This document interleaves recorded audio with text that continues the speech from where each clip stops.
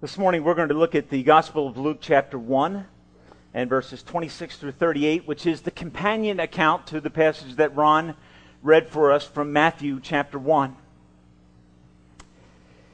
The topic of my discussion, and this will be the last in our series on being brave, the topic is this: God calls us as His children to be brave even when we are in the midst of unreasonable circumstances. By the way, I'm just catching a sight of my shoes as I'm standing up here. If you see me after the service, I got my work boots on, okay? So that was intentional, all right? I don't want you to think I somehow put on the wrong shoes. That was on purpose, because when I went out this morning, it was quite icy and snowy. So God calls His children to be brave even when they are faced with apparently unreasonable circumstances. I want us to look at the story from Luke chapter 1, the account when Mary has an encounter with the angel Gabriel. In the town of Nazareth, verse 26 says, a small town in Galilee, she is a virgin that is pledged to be married to a man named Joseph, who happens to be a descendant of David. The virgin's name was Mary. The angel went to her and said, "Greetings, you are highly favored. The Lord is with you." Get down to verse 34, just to set the tension that arises in this account. "How will this be," Mary asked, "since I am a virgin?" So 3 times in this brief series of verses, the main issue is raised to the front. The one that is supposed to give birth to the promised child is a virgin, and that is stated 3 times simply for the purpose of emphasis, to cause us to see how unlikely a resolution to this situation in fact is. What does the angel say to Mary? Verse 29. After he says, "You are the highly favored one, and the Lord is with you," verse 29, he says the Bible says Mary was greatly troubled at his words and wondered what kind of greeting this might be. Meaning, encounters with angelic beings are not everyday occurrences. They happen, but they're not by any stretch normal or expected. And so Mary's response is one of being greatly troubled. She wondered, what do you mean I am highly favored by God? In what sense am I selected by God to experience a greater benefit than others around me? That becomes the question. But the angel, in the midst of her fear, says to her, "Mary, do not be afraid. You have found favor with God. God has a marvelous plan for your life that is going to bring great blessings, and it will bring the fulfillment. We'll find out later, the fulfillment of all the promises that were made to Abraham years prior, literally millennial prior to this experience."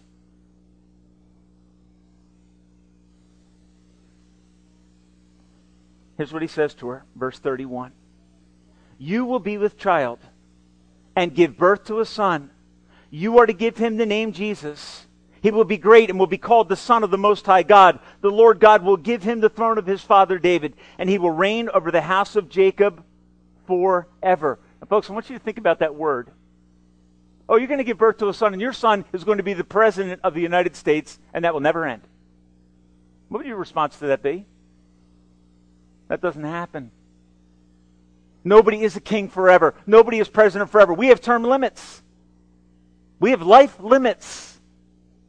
The reality and the unreasonableness of the promise. But the part of it that captures Mary's attention is obviously verse 31. "You will be with child and give birth to a son." She is a virgin who is engaged to a man, and in the ancient context, engaged for a 12-month period of time in which she was expected to maintain moral innocence and purity. And so this statement leaves Mary shocked. Her response isn't, "Oh, okay, good, I'm good with that. I'm just going to say, I'm just going to go around and tell people all of a sudden I'm pregnant." Mary doesn't say, "Okay, I'm good with that." No. Verse 34 gives her response to this encounter that you see the situation she's in? It's a miraculous encounter. She can't deny the reality of what's happening. She's having an encounter with a messenger from God who is giving her a very specific message.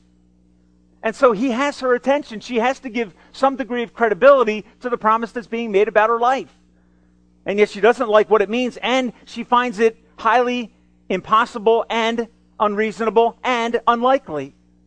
Look at verse 34, the response of Mary. How will this be? I am a virgin. What is she saying? I have maintained moral innocence. I have maintained moral purity and integrity towards Joseph and towards my God. How can this be? She is now thrust into a situation that can be characterized as, in her perspective, impossible. I can't be pregnant. I have never slept with a man. Furthermore, it's highly unreasonable for you to say that I'm just going to show up pregnant. What will that do to my reputation? How does God help Mary to buy into his promise and plan? Verse 35. His response to her query is, the angel answered and said, the Holy Spirit will come upon you, and the power of the Most High will overshadow you. So the Holy One, to be born implied of you, will be called the Son of God. And Mary says, oh, okay, that explains it all. I'm good for the plan now. I know that's going to be a thing of God, and that's good. Let's do it. Is that a response? We know her response is clearly one of disbelief. We don't know after this statement what her response is, but we know this. It's not enough to convince Mary. You say, Pastor Tim, how do you know it's not enough to convince Mary? Go to the next verse. Verse 36. What is he doing now? He's layering on reasons for why Mary should believe that God is beginning to do a miraculous thing in her life. Verse 36. Even Elizabeth, your relative, and you have to think to yourself, okay, even Elizabeth, your relative, is going to have a child, and then the tension comes in, right? In her old age. In a season of unlikeliness, Elizabeth and Zacharias are going to have a son. Why does God say this to Mary? Okay, you have to go back to Luke chapter, let me give you this verse. Luke chapter 1 and verse 7. Look back to verse 7. Talking about Elizabeth, it says, but they had no children because Elizabeth was barren. Okay, she was unable to give birth to children, and they were both well along in years, which is a euphemistic way of saying is them having a child is impossible. She's well beyond. They are well advanced in years. Them having a child isn't going to happen. What does God say to Mary through Gabriel? He says, you know what? Elizabeth, your cousin, is expecting. And you can imagine Mary's like, okay, let me make this clear, okay? This is like my parents calling me. Say, we have news for you. It'd be like my daughter at 21, soon to be 22, has a very strong reaction to the thought of my wife and I having another baby. It's one of pure embarrassment and unbelief. Okay? And I have good news for you. My wife is not pregnant, okay? But what was Mary's response? Oh, by the way, Elizabeth's pregnant. She grabbed her cell phone and called everybody, right? Text message to all her friends. Elizabeth's pregnant? Is she really pregnant? And you know what Mary does? After yielding to God's call on her life in this situation, you know what she does? She goes to Elizabeth and verifies the Word of God. But she wants to be used by God, but the circumstances in which God has called her to are unlikely.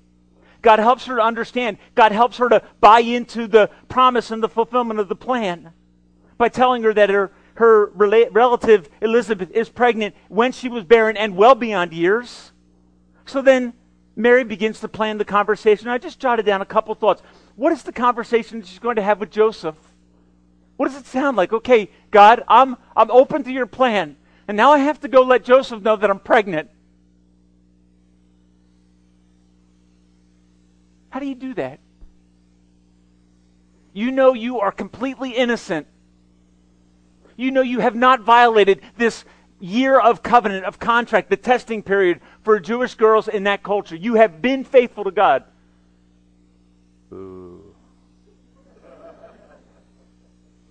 This is a sign, okay? By the time that falls off the wall, I'll be done this sermon, okay? All right, so here we go. Mary's probable conversation or the musing in her mind, how do I tell the man that I love that I appear to be unfaithful, but I haven't been? I mean, I know I'm pregnant, but there's an explanation. Think it through.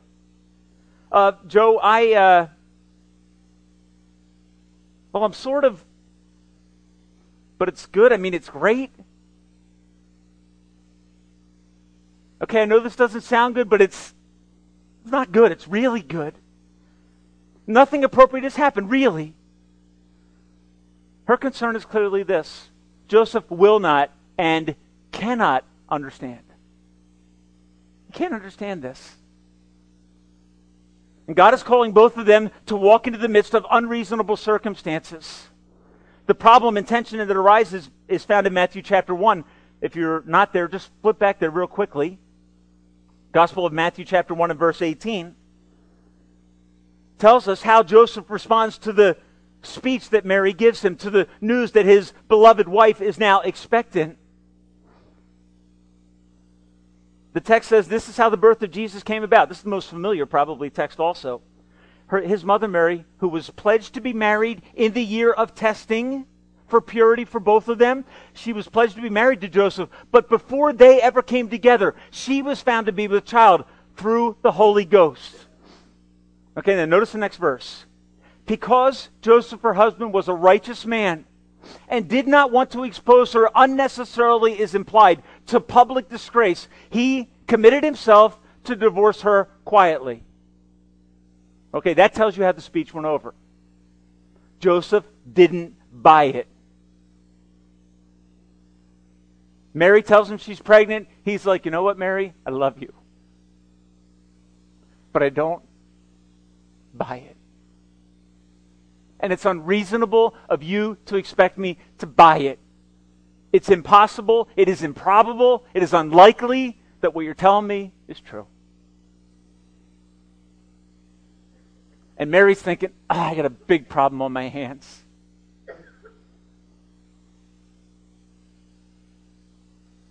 I have good news for us as believers. When we face impossible circumstances like this, God takes care of Joseph. And I love what happens in this text. While Joseph, verse 20, is trying to figure out a way out of this situation that doesn't destroy Mary's character and shame her completely, and yet he's committed to a plan, verse 20, after he had thought about this, after he had laid out a strategic plan by which he would maintain his own moral innocence. Do you see the spot he's in? If he marries her, he will forever be the fornicator. Everybody in his hometown will see Joseph as the fornicator, as the man who was unfaithful to God and to his woman, who engaged in an act that was shameful before God. That would be Joseph. But he is, by reputation, a righteous man. So he's wrestling with, how do I work through this unreasonable set of circumstances that has fallen into my lap? After he had thought about this, the angel of the Lord appeared to him in a dream. And you just got to love this. Mary's like, yes, thank you. Joseph, son of David, which is probably one of the most weighted 3 words in the New Testament. Joseph, son of David. Why is that critical? Because all the promises that related to the birth of the Messiah were to come through a son of David. For Jesus Christ to have humanity, he had to be born of Mary, though virgin born, so sinless. To be the royal king, he had to be born in the line of David. That is what the Old Testament prophecies demanded. And so his human father, from a lineage perspective, is the son of David. And so the angel says, Joseph, by the way, son of David, which draws him, he's getting tied into this storyline in a way that he's getting leveraged in. Joseph, son of David, do not be afraid. I sense an anxiety in your heart, Joseph. Give it up. Don't be afraid to take Mary as your wife. Take her home with you. Because what is conceived in her is from the Holy Spirit. She will give birth to a son. And you, Joseph, you are to give him the name Jesus, because he will save his people from their sin. What a powerful statement for Joseph. Joseph initially makes what most of us would call the reasonable call. Don't embarrass her, but put her aside. God intervenes in a situation that seems totally inappropriate, a situation in which no one will fault Joseph for putting Mary aside. It would be the honorable thing to do. While he's trying to figure it out, God comes. He gives Joseph a correction. Joseph, you misunderstand. She is telling you the truth. She is pregnant, but not because she's been unfaithful. What is working in her is of God. Take her home. Take her as your wife. It is an awkward call to obedience. It is a circumstance that seems unreasonable. And yet it is the plan of God. Ever face a situation like that? Where you sense, you know, God is calling you to obey Him. You're looking at the set of circumstances saying, God, I don't like this. I don't like the way this looks. Obeying you in this context seems like it's going to cost very, very much. It is going to appear highly unreasonable. But God's call is clear, and it's a fascinating thing, isn't it?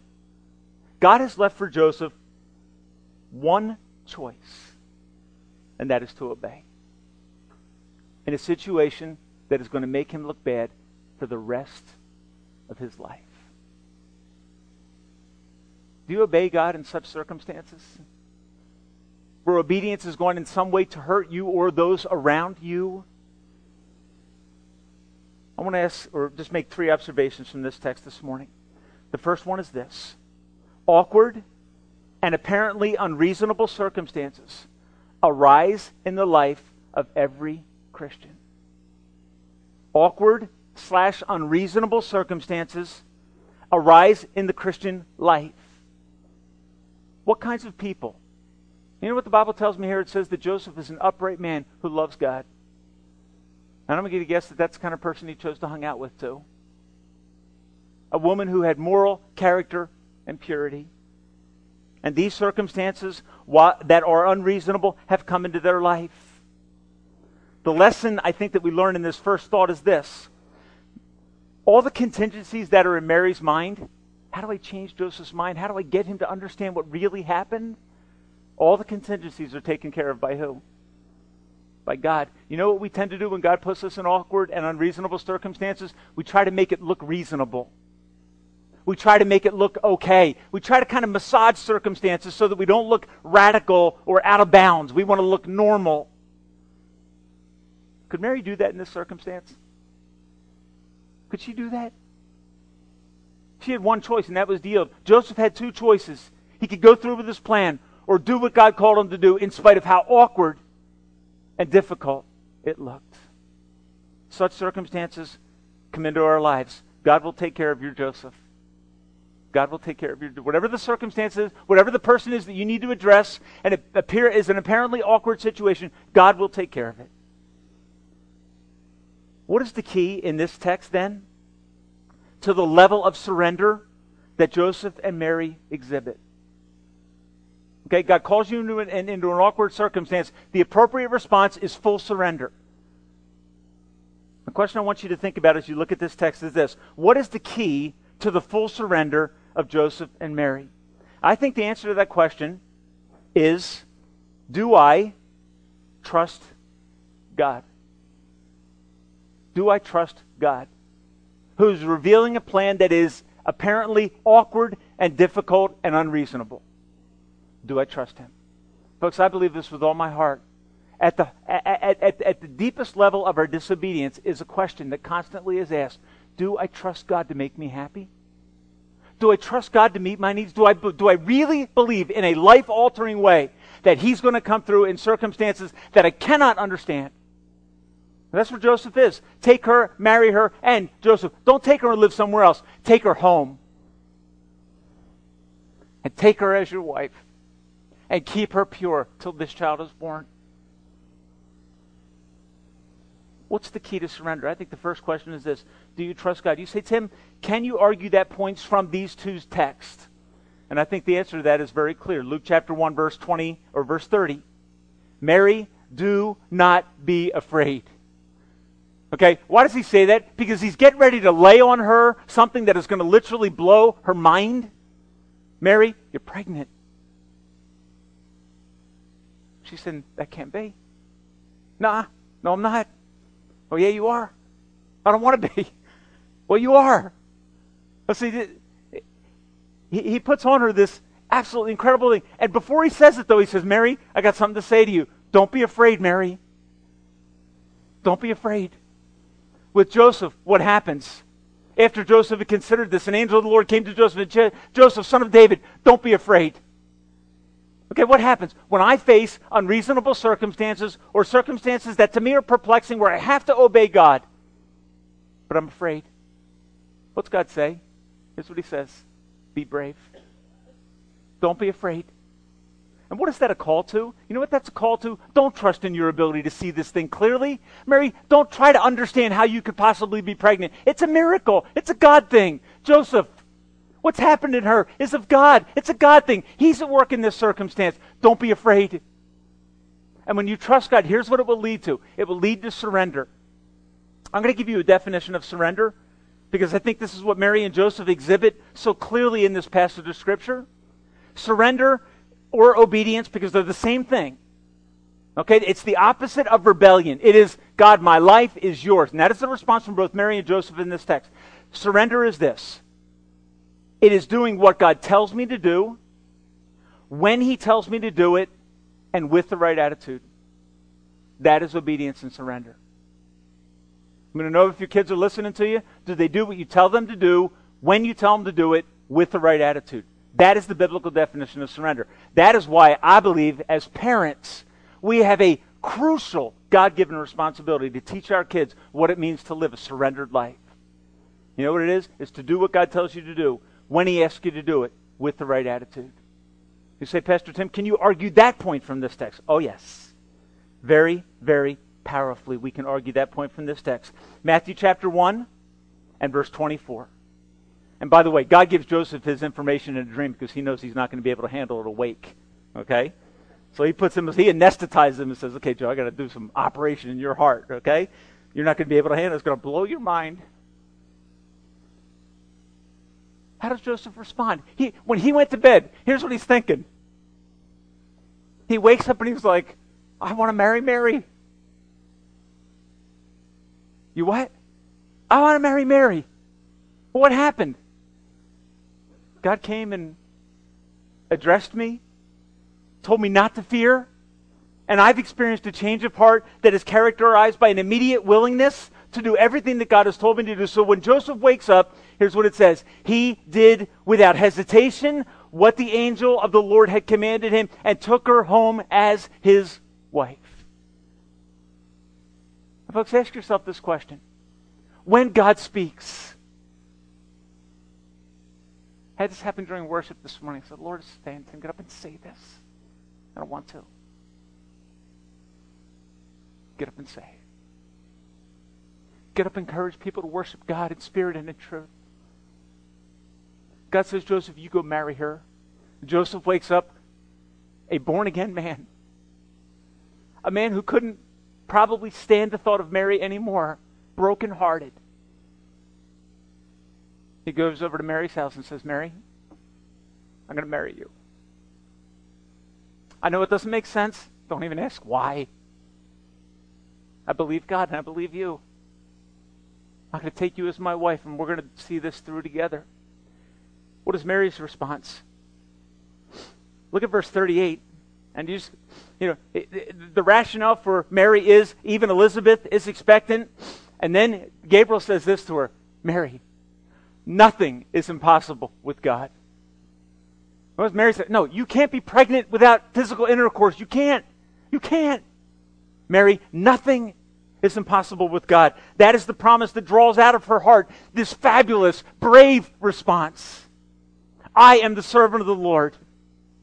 May it be to me as you have said. And folks, that is surrender.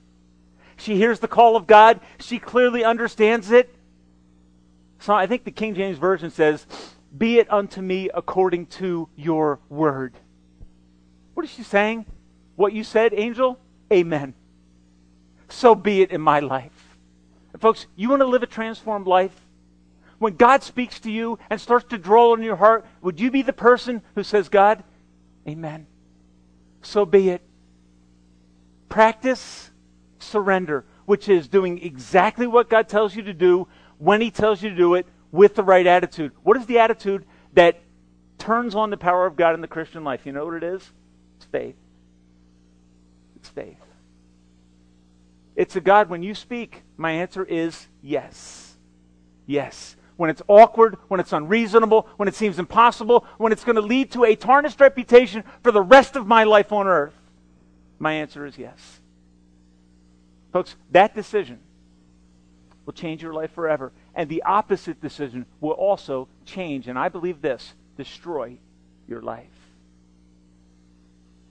That's why when you deal with your kids, this issue of obedience is not secondary. It is fundamental to what it is to raise godly kids who know what it is to hear the voice of authority and respond immediately, completely, with the right attitude. That's why this matters. You know why? Because one day when God speaks to my child, I want them to respond to Him in a way that they were taught to respond to God-given authority. To say yes. Yes to God. Surrender in this context always involves something, though, doesn't it? What does surrender always involve? A full, complete surrender to God. What does it always involve? What's the word that comes to mind? Speak out loud. Sacrifice? I think I read the word cost on someone's lips. Okay? It will always cost you to obey God. If you don't want to pay a price, you can't be a follower of Christ. Isn't that what Jesus said in Matthew 9? If anyone wants to come after me, he must first do what? Say goodbye to himself. I want to tell you something. In this text, who's saying goodbye to himself? Joseph. Another passage comes to mind. Jesus says this, if you love your life, lose it. If you love your life, lose it. What is he saying? If you really love your life and want it to count, give it up. Folks, I want to tell you something. What was Joseph wrestling with here? Joseph was wrestling with keeping his life neat and clean. He had to sacrifice his life to be the instrument of God in the most crucial mission on planet Earth. And he was willing to pay the price. And you know what you never find from Mary and Joseph? Ever in Scripture. Never one hint of disappointment with God. Not one. Not a life free from pain, because Mary had plenty of it for saying yes to this. Her sacrifice led to a full surrender. And that surrender leads to the glorious message of the gospel of Christ. There's a lesson that emerges out of this that's somewhat secondary for those that are single adults in our church family. I'm not surprised that Joseph said yes. And I'm not surprised that God chose Mary. Because I think in Mary and Joseph you have something extremely strong that is increasing intimacy in their relationship. You know what it is? It's a profound, sacrificial pursuit of God. I always do this in premarital counseling. I always say, look, you start here and you start here. You want to get close together, you know what most people try to do? They try to work it out on the horizontal plane with gifts and things, exciting things, sometimes compromise. To do what? The effort is we want to be intimate, we want to be close. You know how to be close? In a way that will change your life and your home. Both of you go in a constant pursuit of God, and here's what will inevitably happen. As you both begin to pursue God, you will find that you both get closer together. Because the things of life will ultimately drive you apart. As you contemplate dating, as you contemplate marrying, dating you shouldn't contemplate, sorry about that. As you contemplate getting married, okay? You know what you need to do? Find someone who loves God more than you and join them in the pursuit of God. And you will end up at the same place, and you will have a degree of intimacy in your home that is unconquerable. Find two people that have two totally different passions. They will live a divided and unhappy life. I can guarantee you that. You enjoy in your marriage, go after God. And as you both get nearer to God, you will find that you have increased in proximity to each other for God and His glory. You know what happens? Most people come to me and they want to talk about their problems. The most important relationship you have in your life that will cause you to surrender to God and enjoy that surrender with others is a heart that is just given to seeking after God. And when you do that together, you're going to find that there is an intimacy in your marriage, in your relationships that is glorious. For those of you that aren't married, do not settle for less. Or it will bring a burden of sorrow to your life that is virtually unbearable, and for some it becomes unbearable. and the marriage breaks. Find someone like Joseph, ladies. Find someone like Mary, men, whose heart with God is, God, be it unto me according to your will. Find a man who gets up and says, today I am going to live for the glory of God, even if it is unreasonable in terms of the cost. And God will change your life. The last thought that I want to leave you with this morning is this. What are the results and blessings of this surrender that Mary and Joseph participate in it? Where do these unreasonable circumstances lead? What privileges and what joy is God leading them to through their unreasonable, difficult circumstances? What's God doing? I think there are two things that emerge. For Joseph and Mary, there is privilege. Here's the privilege. The privilege is joining with God in what He is doing on planet Earth. Knowing that when I am doing this, I am cooperating with God in what He is doing on planet Earth. Folks, there is no greater lasting joy than knowing that in what I am doing today, God is affirming my life today. That in knowing what I am sharing, what I am saying, how I am interacting with a friend, I am doing the will of God. There is no greater joy than doing the Father's will. That's why Jesus at the well, His disciples come and offer Him food, and what do they say? What does He say to them? He says, hey, I'm not hungry. In fact, I didn't even think about it. Why, Jesus? I have food to eat that you don't even know of. My food, He says then, is to do the will of Him that sent me.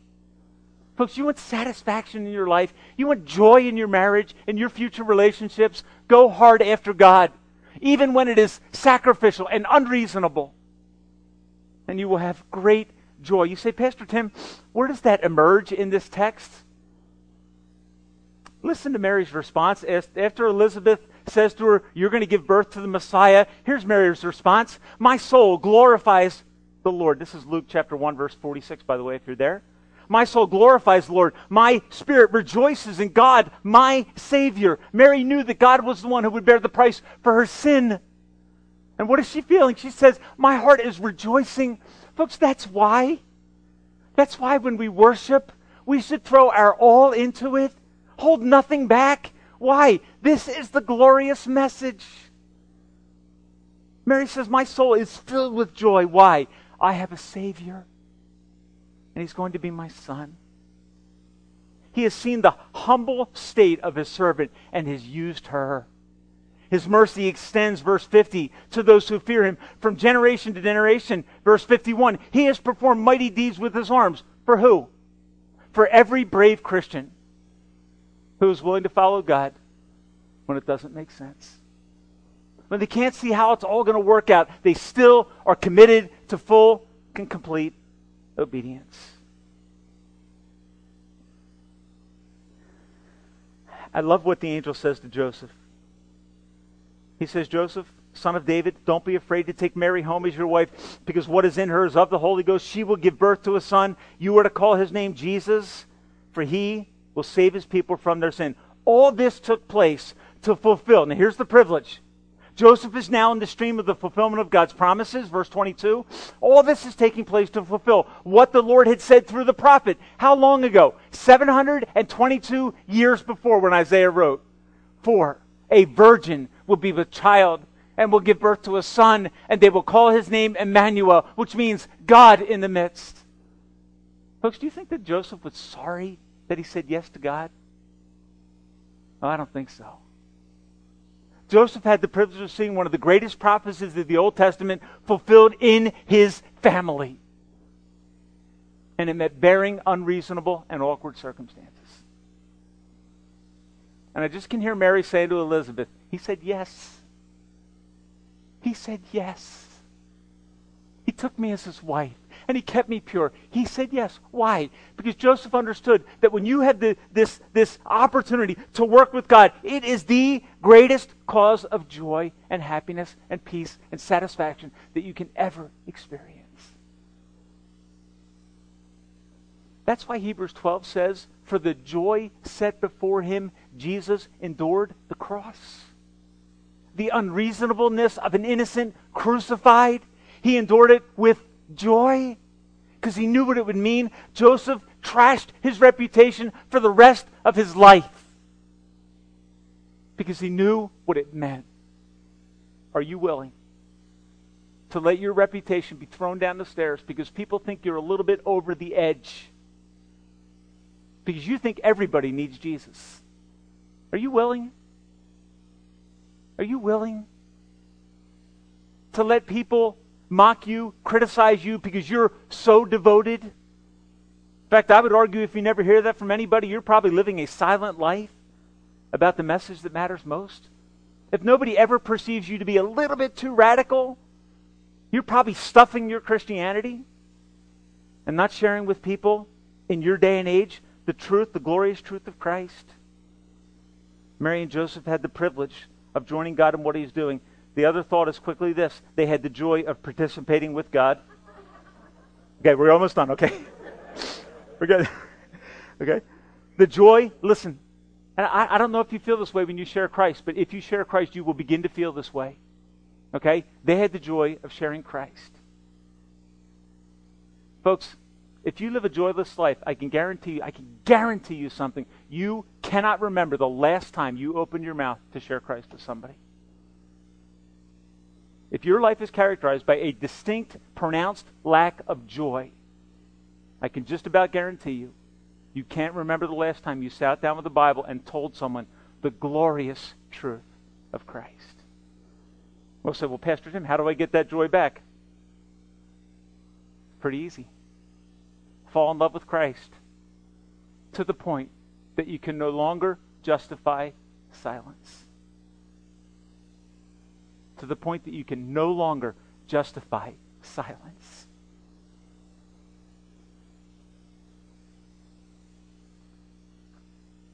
I've never walked away from an opportunity to share Christ with someone and saying, you know what, I'm so sorry that happened. I'm so sorry I got to talk about Christ crucified, risen, and coming again. Now, I always go away from that saying, God, thank you. Thank you for giving to us the greatest news that has ever hit planet Earth. And if you're not willing to endure awkwardness or an apparent unreasonableness, you will be silent and you will lack joy. You read through this story. Read through it. When you get to Luke chapter 2 and verse 10, the shepherds come to Mary and they say, hey, Mary, this is the Son of God. She's like, yeah, I know. Yeah, I know. And they start talking about what the angels had said. And here's what happens. The text says this from the message. It says, Mary kept all these things to herself, holding them dear, deep within herself. The King James says she treasured them in her heart. She had the message of Christ, and she loved it in a way that transformed her and sent many out to proclaim the glorious truth. The greatest joy of Christian living is found in full surrender and radical obedience to God in apparently unreasonable circumstances. And today, here's the question I have for you by way of application. What is keeping you from that kind of joy? What has literally annihilated the smile on your face that is rooted in an unwillingness to obey God? What apparently unreasonable circumstances are you facing? For some this morning, I believe it's this: loving an unresponsive or disrespectful or simply imperfect mate. For some, it's fighting for a marriage that lacks hope of change. It seems now unreasonable or impossible. Perhaps you live with someone who does not know Jesus Christ as their Savior and Lord. God loves them selflessly and sacrificially. Will you? Mom and Dad, this morning, God calls your child to serve in a difficult place in full-time ministry. Will you sacrifice your dreams for them? I met a man 3 weeks ago, called by God to go to Rwanda with his wife. They gave birth to the third child 6 months ago in Rwanda. Your child comes to you and says, I think I got to change the plans. I think God wants me to be a missionary. I think He wants me to go overseas. Where? Rwanda. Apparently unreasonable. Unlikely. What's keeping you from joy today? Young person, waiting for a truly born from above Christian mate while the clock is ticking in your life. Well, there are other options. Will you risk the relationship to cling to God? Will you choose His plan? How about finances? You're wrestling with biblical proportionate giving. Do you trust Him? Do you trust Him enough to give in a biblical way, which is generously and proportionately? Can you say that my giving to God is characterized by that? Because here's what God says in the book of Malachi. He says, test me in this, in giving, generously and proportionally, and see if I will not open the windows of heaven and pour out a blessing you can't contain. At the root of that issue of surrender in an apparently unreasonable circumstance is what? Faith. Very simply. Perhaps in this holiday season, God is calling you to reconcile a bitter conflict with your mom, with your dad, with a relative. And you know, I need to go talk to them. But it looks unreasonable. You know why? Because you're predicting how they're going to respond. And you're not going to let God take care of the contingencies. You're going to condition your obedience on the outcome rather than the glory of God, because it doesn't look reasonable. Can I challenge you in this season? Look at Mary and Joseph. Be it unto me according to your word. Joseph woke up and did exactly what God told him to do. And in the end, they had a joy that is literally hard to put in words. No call of obedience to God is unreasonable, even though it may appear to be. And I must remember, without faith, it is impossible to please God. Without deep trust in God, I will not obey Him. And the last thought that just comes to my mind is, what kind of person did God use? He used Joseph, a carpenter. He used Mary, who describes herself as what? A lowly bond slave. Well, it's unreasonable that God would use me in certain circumstances. He would rather use other people of higher caliber. No. It's not the way He works. Joy in the Christian life is found in full surrender to apparently unreasonable circumstances. The test that we all face is, will I trust Him? Will I trust Him? Let's bow our heads together this morning. Father,